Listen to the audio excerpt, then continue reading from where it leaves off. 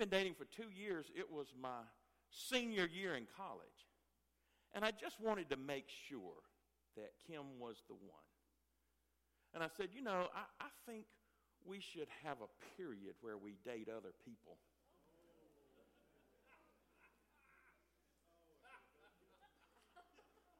What was I thinking?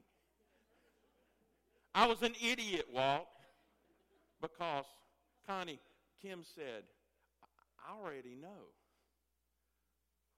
Have you ever been to the place where you asked yourself, what was I thinking? The scripture today, and it should be up, comes from the Gospel of John, from the 20th chapter. Just one verse. Would you please stand out of reverence for the gospel reading? Early on the first day of the week, while it was still dark, Mary Magdalene went to the tomb and saw that the stone had been removed from the entrance. This is the word of God for the people of God. Thanks be to God. You may be seated. In keeping with the series and the theme, what was I thinking? What was she thinking? Why would Mary get up early in the morning on the third day and go to the tomb? She was a woman. Women are used to facing obstacles in life. But why would she go? Some say that she went in other gospels with other women to prepare and anoint the body. But in the scripture here, Joseph of Arimathea, who was a very wealthy Jew, a Pharisee, along with Nicodemus, another Pharisee, another very wealthy Jew in the community. In fact, it was Joseph of Arimathea who asked Pilate for the body. And the scripture says he had 75 pounds of myrrh and oils and ointments. And the grave cloths were very expensive. Very expensive. And they very tenderly anointed his body, wrapped it with the linen cloth, and laid him in the tomb. And then it took several men to roll this huge stone in front of this grave. What was Mary thinking? Was she thinking that she's going to go and roll this stone all by herself? Of course, Jesus died on a Friday. It was Passover. And the next day was the Sabbath day, which is Saturday. And then the third day.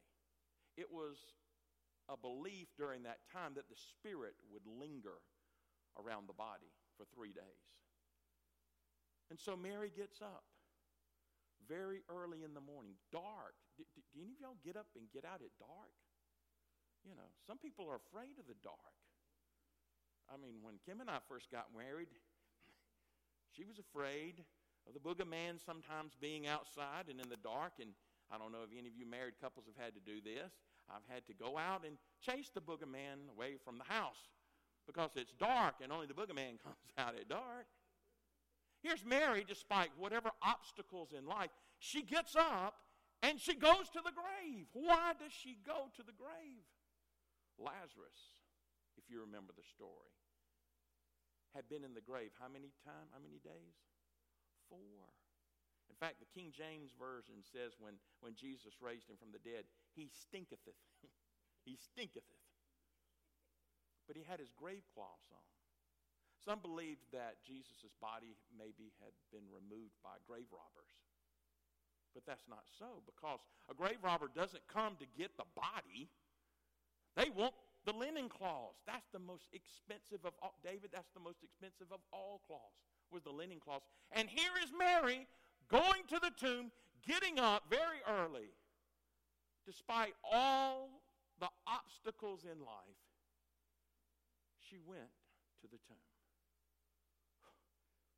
What was she thinking? Maybe out of hope? Out of faith?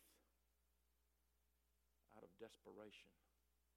Jessica Lacron is the chaplain for the Asbury Seminary, and she wrote in her Bible study book, desperation always precedes the miracle. here's Mary. Despite what she witnessed, she saw Jesus being nailed to the cross. She saw them beat him. She saw the wounds, the stripes. She saw and witnessed the guard piercing Jesus' side and the flow of water. And yet she gets up on the third day and she goes to the tomb. And it's dark. Why? All she saw was that the stone had been removed. It doesn't say she saw inside. It's not like they had flashlights where she could just light a lantern or a flashlight and throw it in there. She just knew that the stone had been rolled away. What caused her? What gave her this boldness to go? Maybe when the older people who had taken Mary out of the act of adultery and threw her at Jesus' feet and said, Jesus, here's a woman of ill repute. Jesus says, well, what does Moses' law say? Moses' law say we should stone her.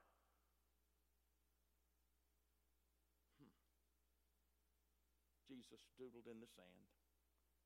Loved to know what he was doodling. He looked up and he said, he who has sinned not, let him cast the first stone. And they began to leave from the oldest to the youngest. Mary had 7 demons that Jesus had cast out. Why would she go to the tomb? Because Jesus gave Mary the greatest gift of all. He gave her back her dignity. And despite being helpless and hopeless and in a very bad place, Jesus received her just as she was and made her whole. Out of faith, out of hope, out of desperation. But the miracle was that he was risen. If we look in the Old Testament, we have numerous stories of when we can say, well, what were they thinking? Abraham has his own son, the son whom he had wanted for years and years and years and years in his old age, and he takes his son, the most beloved person in his life at that time, and he lays him on that altar, and he takes the knife. What was he thinking? And yet, God prepared a sacrifice with a lamb. Can you imagine being Noah? Okay, you want me to build a boat? I ought to go for Barky. And you want to get how many animals? Okay, all of them. Okay, just 2, but all of them. And we're going to put them on this boat, and then you're going to flood the earth. Yeah, that's right. Don't you know that people were thinking, what is he thinking? What is he thinking? Why is he building this huge boat? Imagine being Jonah, saying, what was I thinking? When God sent him to Nineveh, yet he took another direction to Tarshish. And of course, we know the story. He winds up in the belly of the whale, and he prays this long prayer. And don't you know, BJ, he was saying, oh, dear God, what was I thinking? Can you imagine David and Saul taking all of his armor and putting it upon him, and it was so heavy that he could barely get up. He was just a young boy, and he shed the armor. He said, no, God told me that I will slay this giant, Goliath, the Philistine, with a simple sling and 5 smooth rocks from the Kidron Valley. Don't you know that those people, the guards, the army, they were looking up, they were scratching their head, they were going, we're all going to die. What was he thinking? Can you imagine Joshua?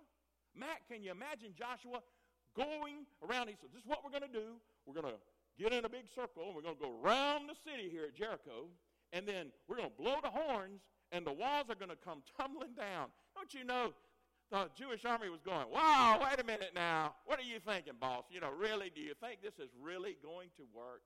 I mean, my gosh, think about it.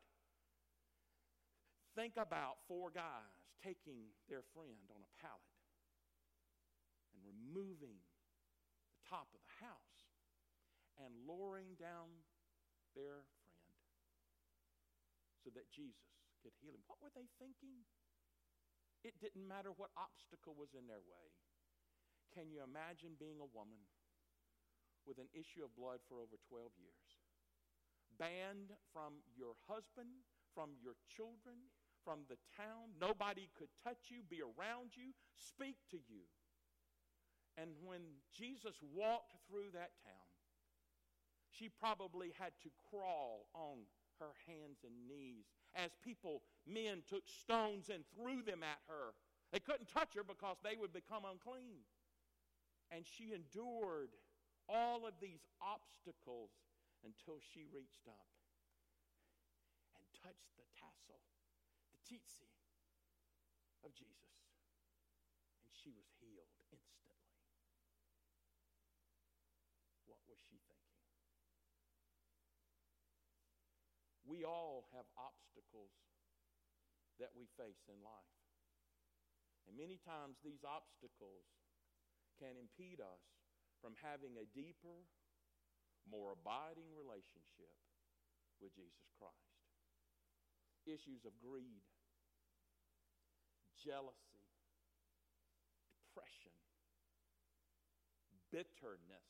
Ever had any bitterness in your heart? Poor attitude. Anybody with a poor attitude?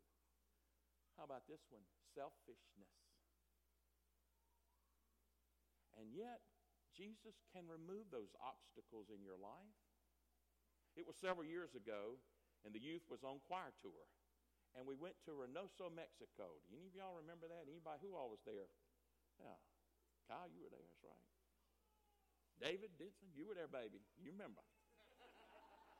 I'm not going to tell that story. The children had sang. Oh, they were wonderful.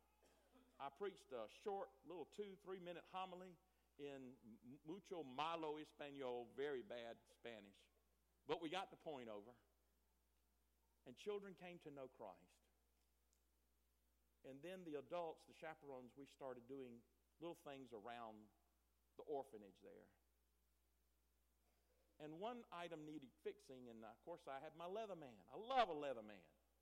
I wear it except on Sunday. I ought to wear it on Sunday. I love that Leatherman. And I took it out and I fixed the little outlet there, and the manager looked at me and he said, "Oh, that is excelente. That is a mucho grande toy tool. That is what," and he just big-eyed it. Has anybody ever big-eyed something of yours? So, they're big-eyeing it, and he looked at it, and he said, "May I hold it?" And I said, "Yeah." And he held it, and he opened it up and did all the little tools out, and he said, "This is wonderful." And I said, "May I have it back?" I said, "I'll tell you what I'll do." I said, "They don't make this particular Leatherman anymore, but when I get home, I will ship you one just like it or something like it." And so I said, "Let me check with Walt and see if he can do that." So I went over and said, "Walt," I said, "I want to give him my Leatherman, but I know they don't make this particular one. Can we ship him one?" And Walt said, "Oh, that's no problem." And he took his Leatherman, gave it to me, and said, "Give him mine." Without hesitation, so freely, he just handed it to me. It removed the obstacle in my own soul, so that the assistant manager there, I gave him mine. That's what God does. That's what Jesus does. Jesus removes the obstacles of life that allow us to have a deeper, more abiding relationship with his son Jesus. Where are you today? What are the obstacles in your life Because I promise I have mine. We preachers have obstacles in life that we face every day.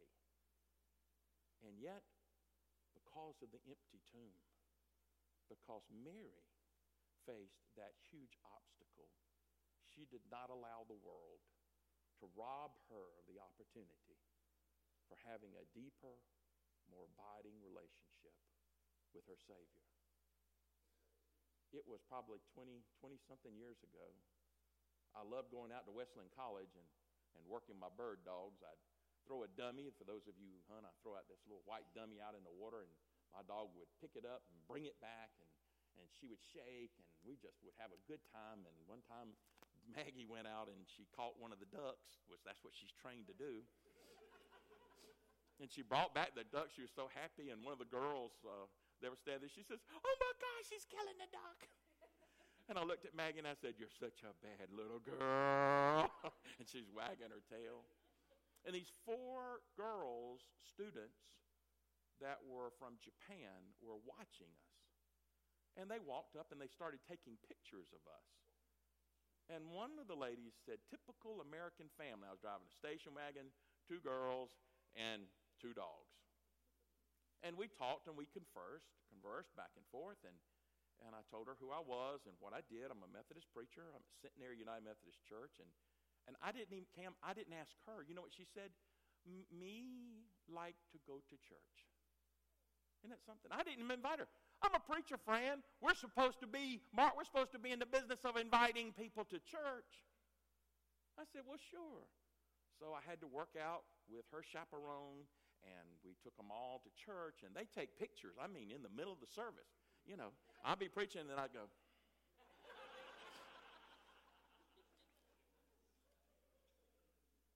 I started picking up Mieko every Sunday for a month, 2 months, 3 months, 4 months, 5 months, 6 months. And every time I would pick her up and we would ride to the church, she always had questions. "Preacher Rick, me have question. And one time when she said, "Me have question," I just was exasperated. I said, "Mieko, me have sermon in me head. Me working on finishing me sermon in me head. I need for me to be quiet while I finish me sermon." So when I got up to where Mercer and the cross over the bridge, I looked at her and a tear was coming down her cheek. And I pulled over there in front of Mercer before we got to the church, and I cut the car off. And I said, "Mieko," I said, "I want to apologize for being so ugly." I said, "I know you have a question." I said, "What is me question?" And she said, "Me want to know how to be a Christian." I said, "Mieko, I know that you're a Buddhist, and your family has been a Buddhist for generations. Why do you want to become a Christian?" And she looked at me with tears in her eyes, and she said, "Me want to have what you have in your heart." What obstacles do you face today that prevent you from being that witness of the love of Christ in your heart? See, Mary went to the tomb. Despite all the obstacles in life that she faced, the obstacles of growing up in that community, being what she was, and Christ restoring her to her wholeness. And she went to the tomb. Women are good at facing obstacles. Amen?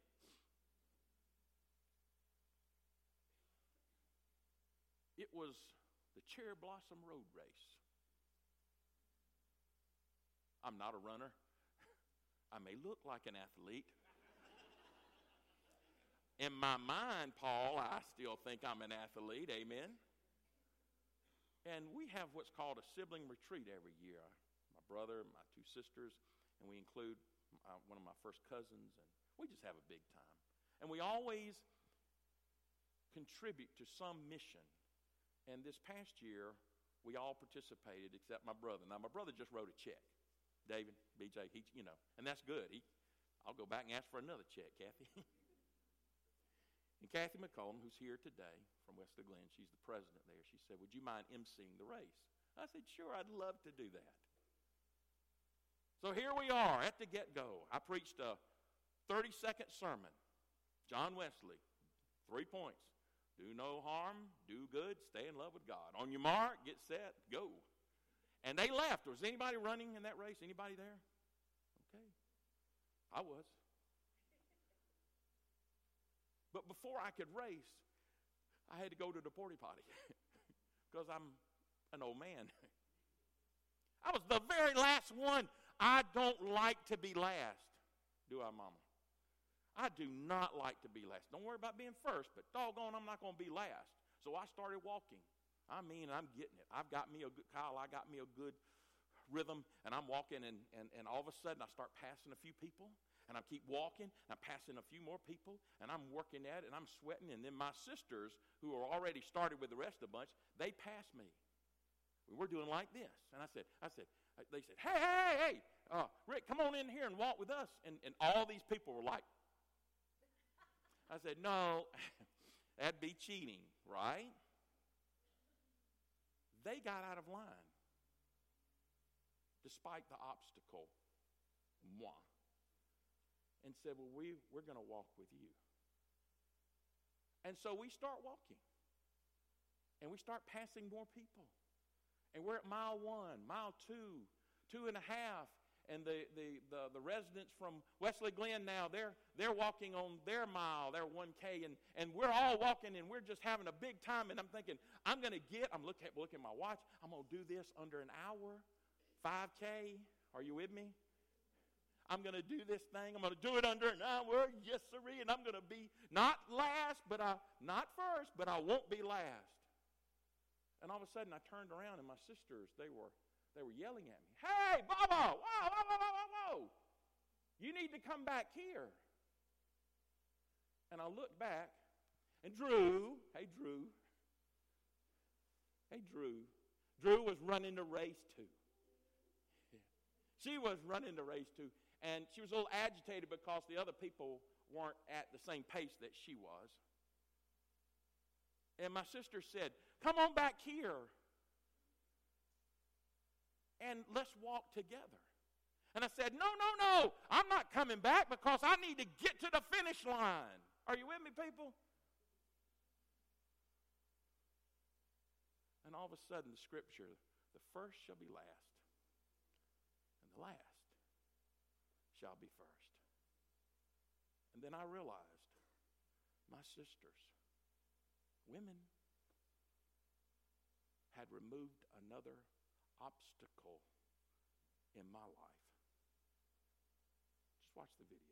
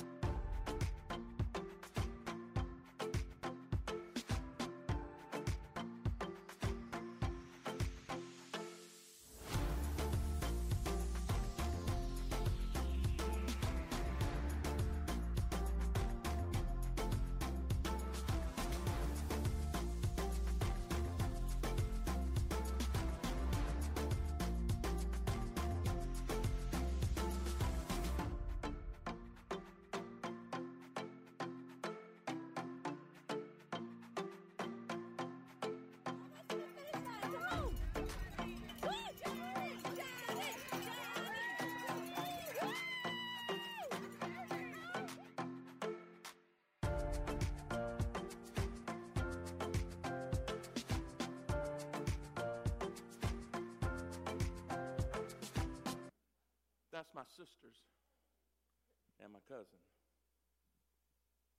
And I realized that I almost missed an incredible opportunity because of an obstacle of wanting to finish first. Is it bitterness? Is it depression? Is it a poor attitude? Is it jealousy? Is it selfishness?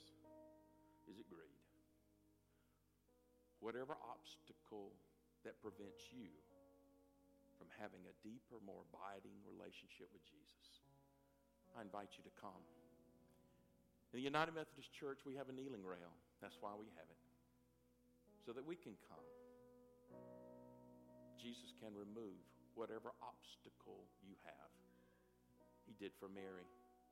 He did for the disciples. And he does for you. Won't you come?